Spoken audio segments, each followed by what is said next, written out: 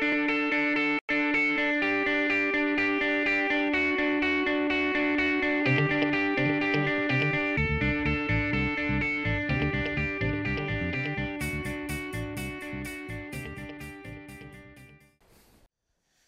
passage this morning begins in Malachi chapter 2 and will end in Malachi chapter 3, but only part way.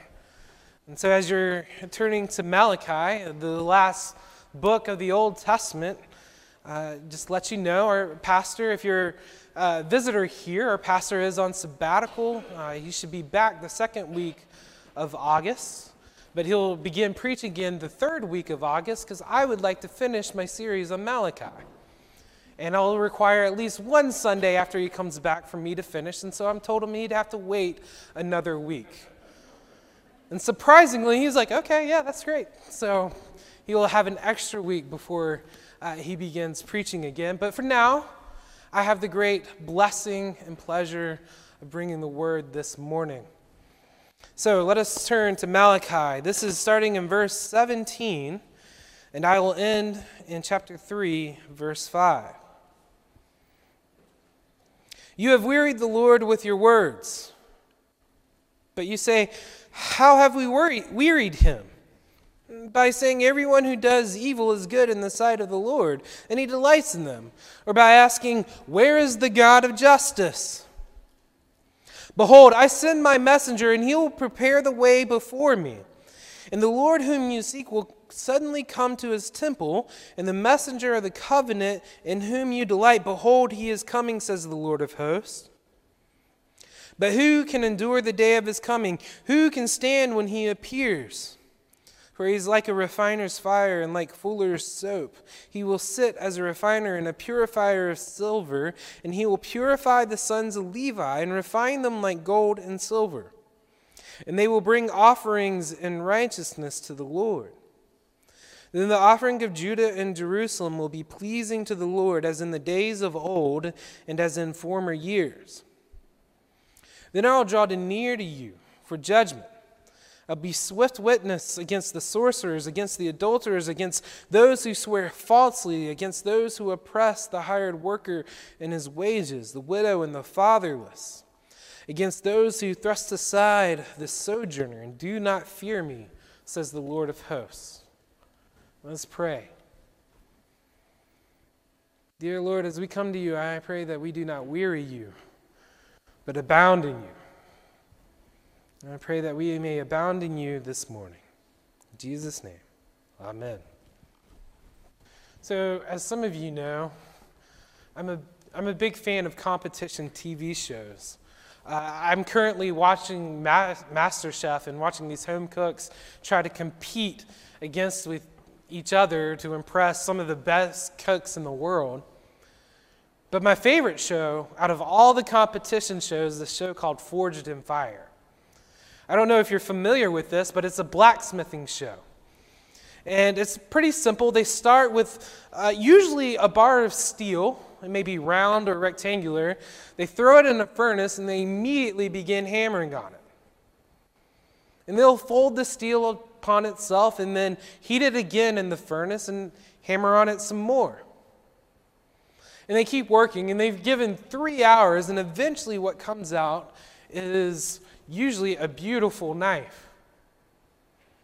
Metal that they've taken from either a circular stock or rectangular. Sometimes they'll take it from ridiculous things. Like one time they used a pinball machine and that they had to take apart. One time they took apart the shovel of a bulldozer just to make these nut blades. And after this metal's been heated and hammered and heated and hammered, they usually present something pretty amazing and pretty beautiful. When we look in this passage, Malachi wants to bring this message of hope, and he does. And it's a beautiful message of hope. However, I don't think it's the message of hope that the Israelites were quite looking for. As you'll see, and as we'll talk about, he talks about being refined, like the refiners of gold and silver. And so what we see in the main point of the passage this morning is, yes, Christ saves his people. Christ brings hope. But in doing so, he makes his people more like him. So the passage this morning began with a very simple thing. Malachi looks at the Israelites and says, "You are wearying the Lord." That is basically you're tiring the Lord. You're coming after him like a toddler, continually asking why, and it gets exasperating. And the Israelites are like, "What? Us? How are we the ones? Well, what are we doing?" Malachi responds, because of the two questions you put before God. The two questions are this: everyone who does evil is good in the sight of the Lord, and he delights in them. And two, where is the God of justice? So the first one, which is honestly more of a saying, everyone who does evil is good in the sight of the Lord. He delights in them. Let's try to understand that argument. Basically, they're saying, how does God let evil people succeed? How are the greedy ones the one who prosper? How are those who take advantage of the poor, how do they get ahead in life? How come famine doesn't hit their crop? Why is their livestock so strong? When a storm hits, their houses do not fall. They are well connected, yet they despise your name. And Father, the way they advance in life, you seem to delight in them. I think that's a complaint we can relate to. It's something that we have all seen. The second one, where is the God of justice? Truly, if you say these things are sins, Lord, and that you despise them, then why are not people being punished for these sins?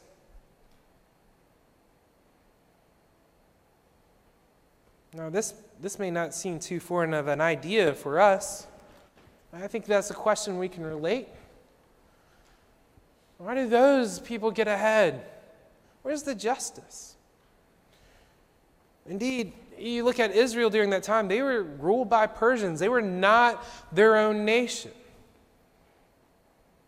And the Persians, by worldly standards, were fairly benevolent. They allowed Israel to come back from Babylon. They allowed Israel to rebuild the temple, and they allowed Israel to rebuild Jerusalem. All of that seems pretty benevolent, but if you read through the book of Esther, the Persians were filled with debauchery. Yes, Israel could go home, but they still had to pay tribute. And even then, they nearly faced eradication if it weren't for the heroics of Esther. Really, those two questions, the things that Malachi is saying is wearying the Lord, boils down to this: where are you, Lord? Where are you, God?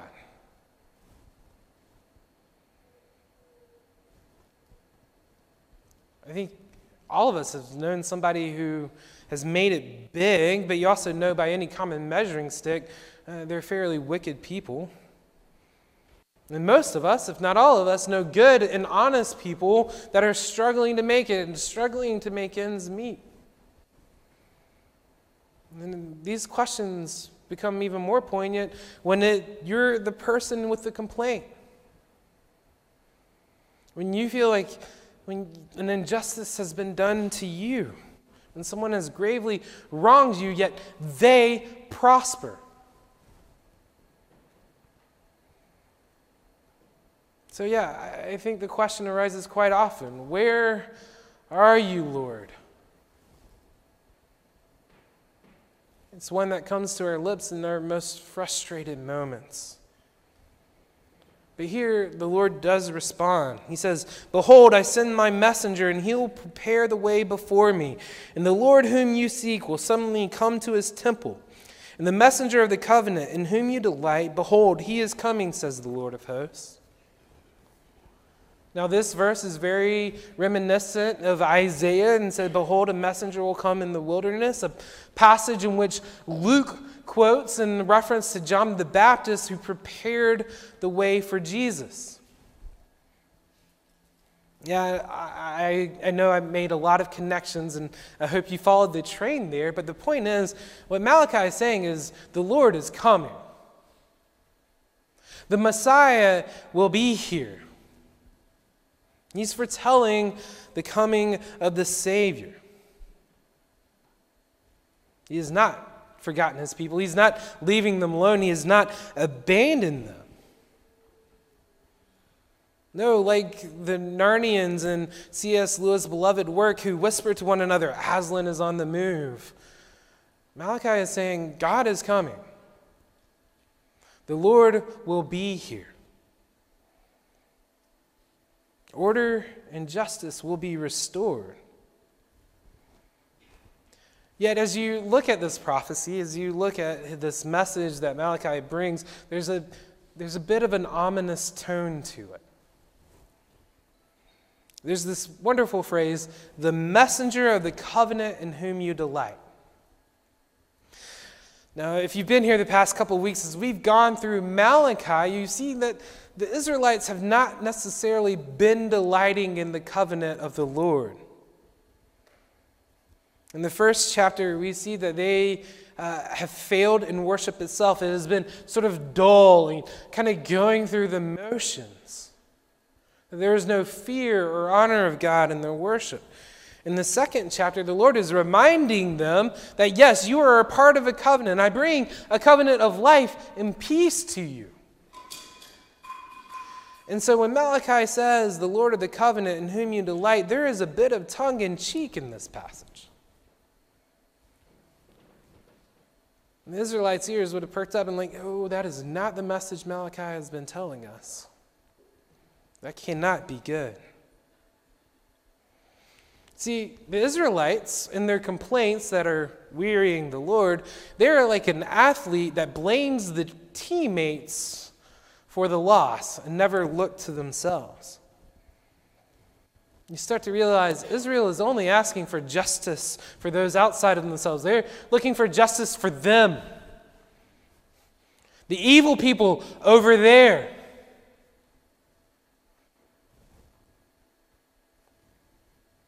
A bit of a problem. When we call for justice, when we ask for things to be made right with the Lord, our focus is normally outward. Yet Malachi is saying, you need to ask yourselves, where are you failing in the Lord's goodness?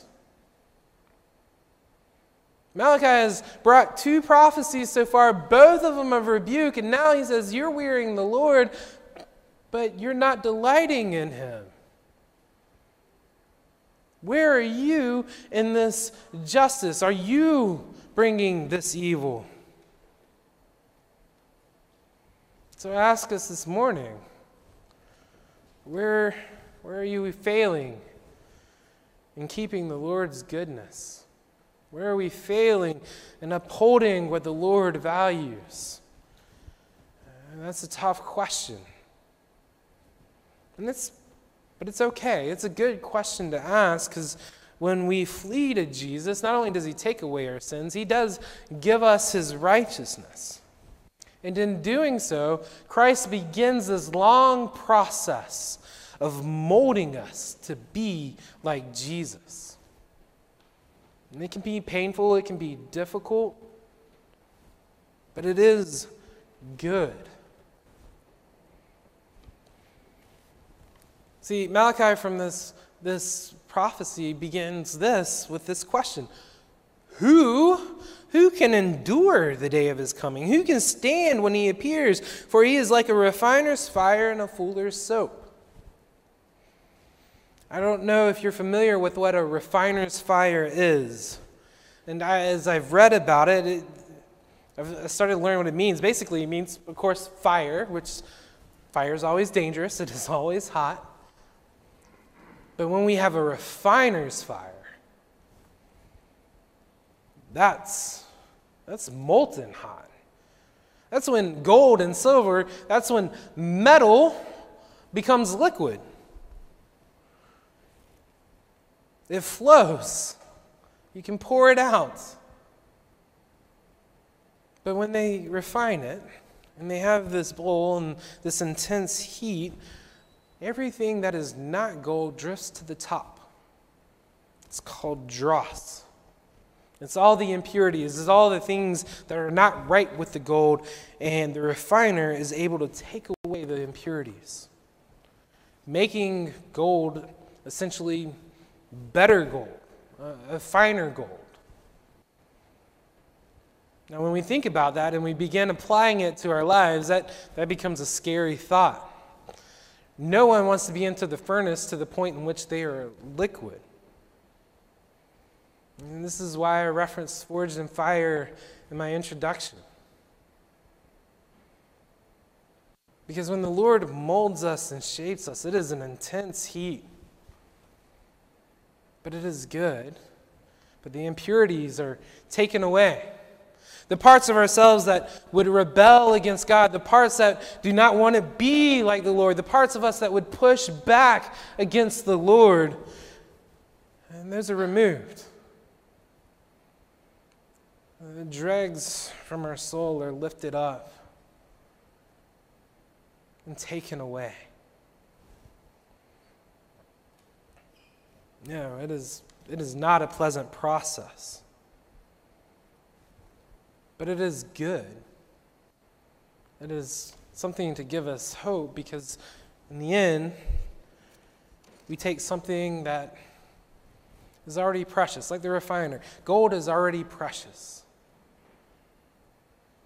But after refinement, what is precious becomes all the more valuable. So yes, when the Lord comes, He brings hope. When Jesus came, He brought hope. He brought salvation. He rebuked the evil people of the world. But He also tells His people to be holy, for I am holy. So one thing to remember, when we call for justice, when we reach out to the Lord and we cry out for Him, remember that the Lord will also respond by molding us to be more like Him. For as Malachi writes, he starts with the sons of Levi. Now, Levites, they were the priests of Israel.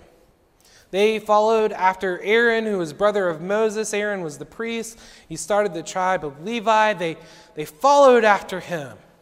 So they are the ones who guided others in worship. So they are the ones to make sure that sacrifices were worthy. They are the ones that taught the words to the Psalms and how to sing to the Lord. And they were the ones to lead others. That was their calling. That was their mission. So, of course, when the Lord comes, He would refine His people first.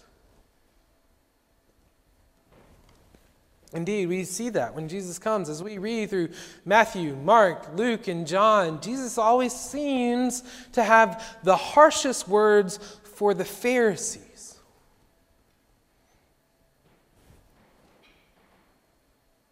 I mean, the Pharisees were the religious leaders of the day.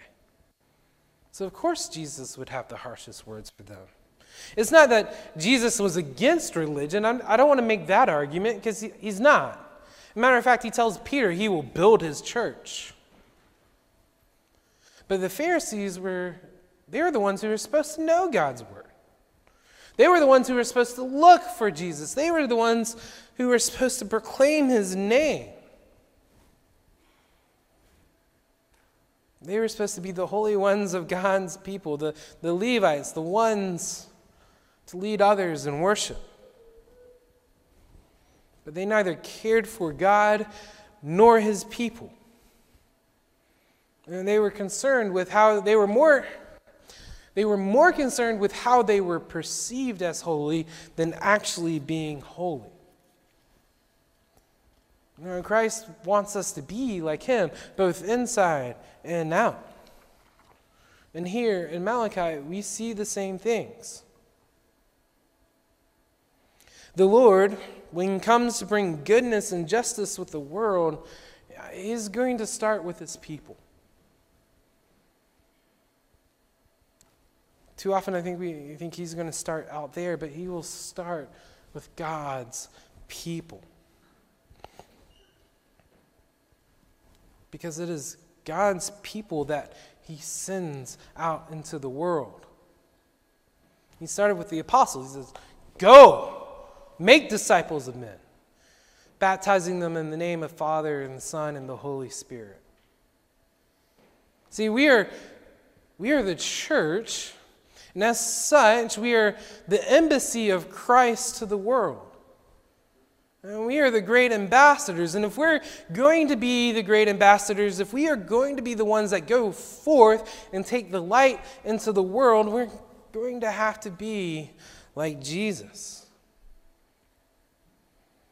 We're going to be the ones who have to carry the good news of hope. If we're going to be the ones to tell others, like, you need Jesus. If we're going to tell our brothers and sisters, please repent. For the Lord is good. Well, we can, and we will, and we should. But we're also going to have to grow in our faith. We're going to have to be refined like gold, so that those who do not know the Lord, those who have not tasted of Christ and see that he is good, those who have not heard the good news, those who cannot tell you which 4 books in the Bible are the Gospels, they can hear this message. And they can see the effect it has on people's lives. They can see the great value. We have a common phrase here, actions speak louder than words. Gospel ministry requires both actions and words. If we preach and teach and share the gospel, but our actions are nowhere close to what we are preaching, then why would anyone listen to that message?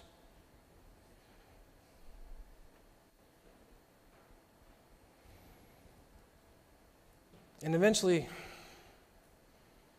Malachi gets to that last answer. See, the last question, where is the God of justice?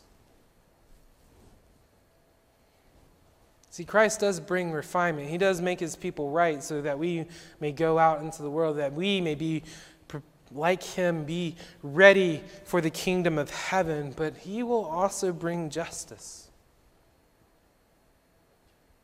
Notice in verse 5, I will be a swift witness against the sorcerers, against the adulterers, against those who swear falsely, against those who oppress the hired worker and his wages, the widow and the fatherless, against those who thrust aside the sojourner and do not fear me, says the Lord of hosts.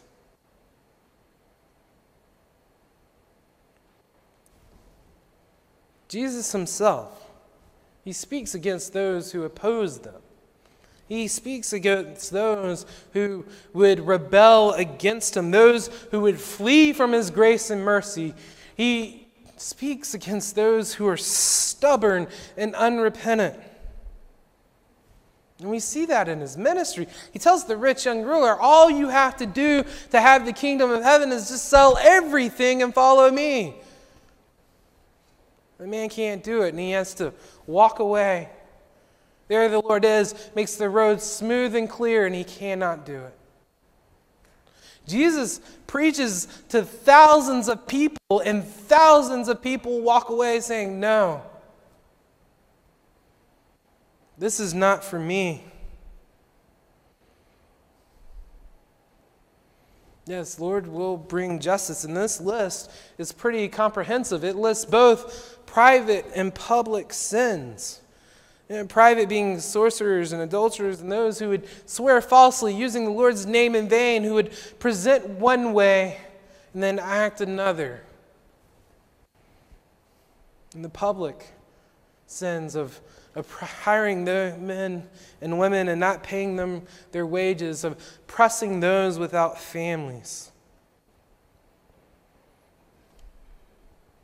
Now, I'm not going through each and every sin because Stuart is coming back in August, and so I do want to be done in a timely fashion.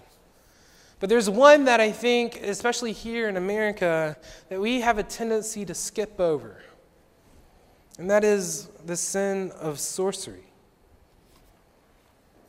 Now, I think we have a tendency to skip over it because I don't believe we have a lot of sorcerers in a congregation. I don't think we have a lot of magic users. One of our youth does have a pet snake, and it does weird me out a little bit, but she is very helpful when we have a snake in the back field and I need somebody to move it along.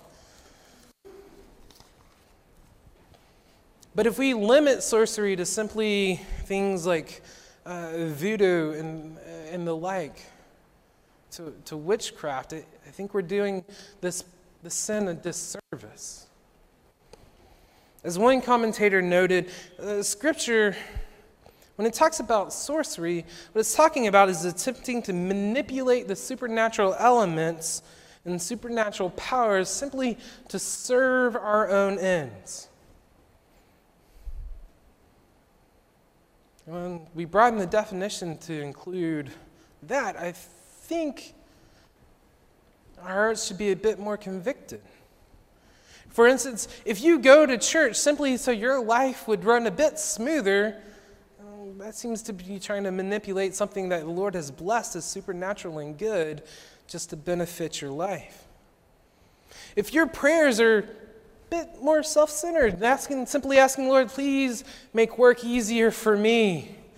Please make these difficult problems simply go away. Please, Lord, take this difficult person out of my life so I don't have to be there for them. Is that not trying to manipulate God for your own ends? When our prayers are more glorifying to ourselves than the Lord who made heaven and earth, you're participating in some form of sorcery. You're not much different from Simon in Acts. Simon sees Philip and is like, your miracles are amazing. Help me learn how to do them. And Philip's like, you need to know Jesus. And Simon's like, well, teach me. And so Simon learns. And then Peter and another apostle come. And again, Simon sees even greater miracles. And he's like, I want to know how to do that. And at that point, he is roundly rebuked. Because he just wanted to glorify himself. He wanted to manipulate God to his own end. And so when our prayers center upon ourselves and to glorify ourselves and not ask the Lord to help us depend on him, well, then we are under the sin of sorcery, which is a terrible work of the flesh.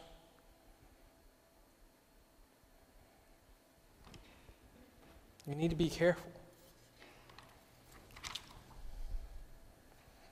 When we ask for justice, where are our hearts? When we ask, where is the Lord? When we ask God, why do the evil people prosper? Are we doing so out of fear of the Lord? Out of honoring God? Is it truly a cry for justice, or are you asking, where is mine?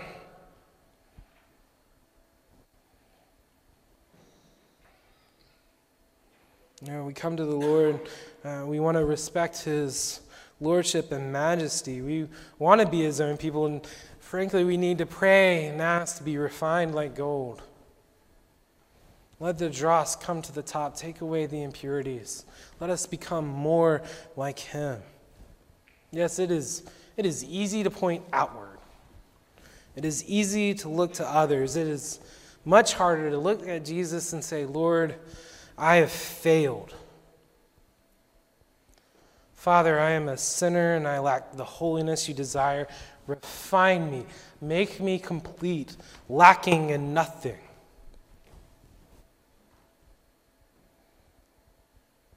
And God will, and that is our hope.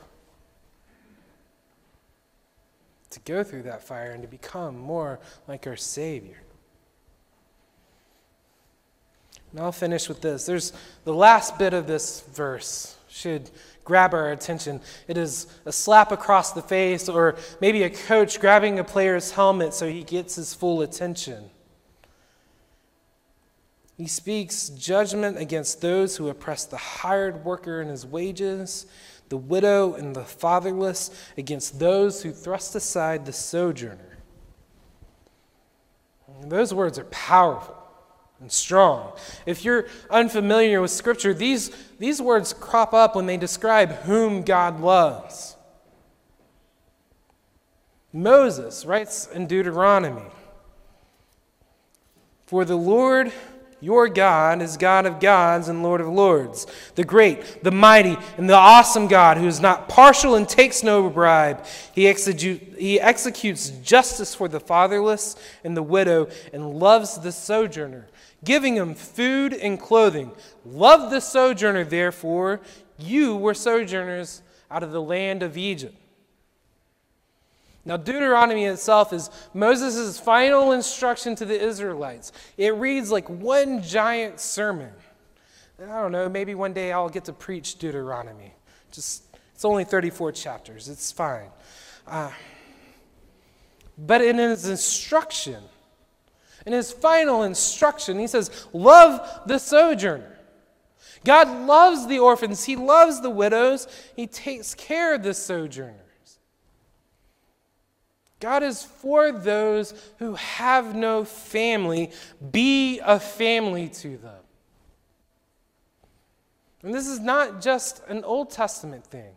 James echoes this in the New Testament. James writes, "Religion that is pure and undefiled before God, the Father, is this, to visit orphans and widows in their affliction and to keep oneself unstained from the world."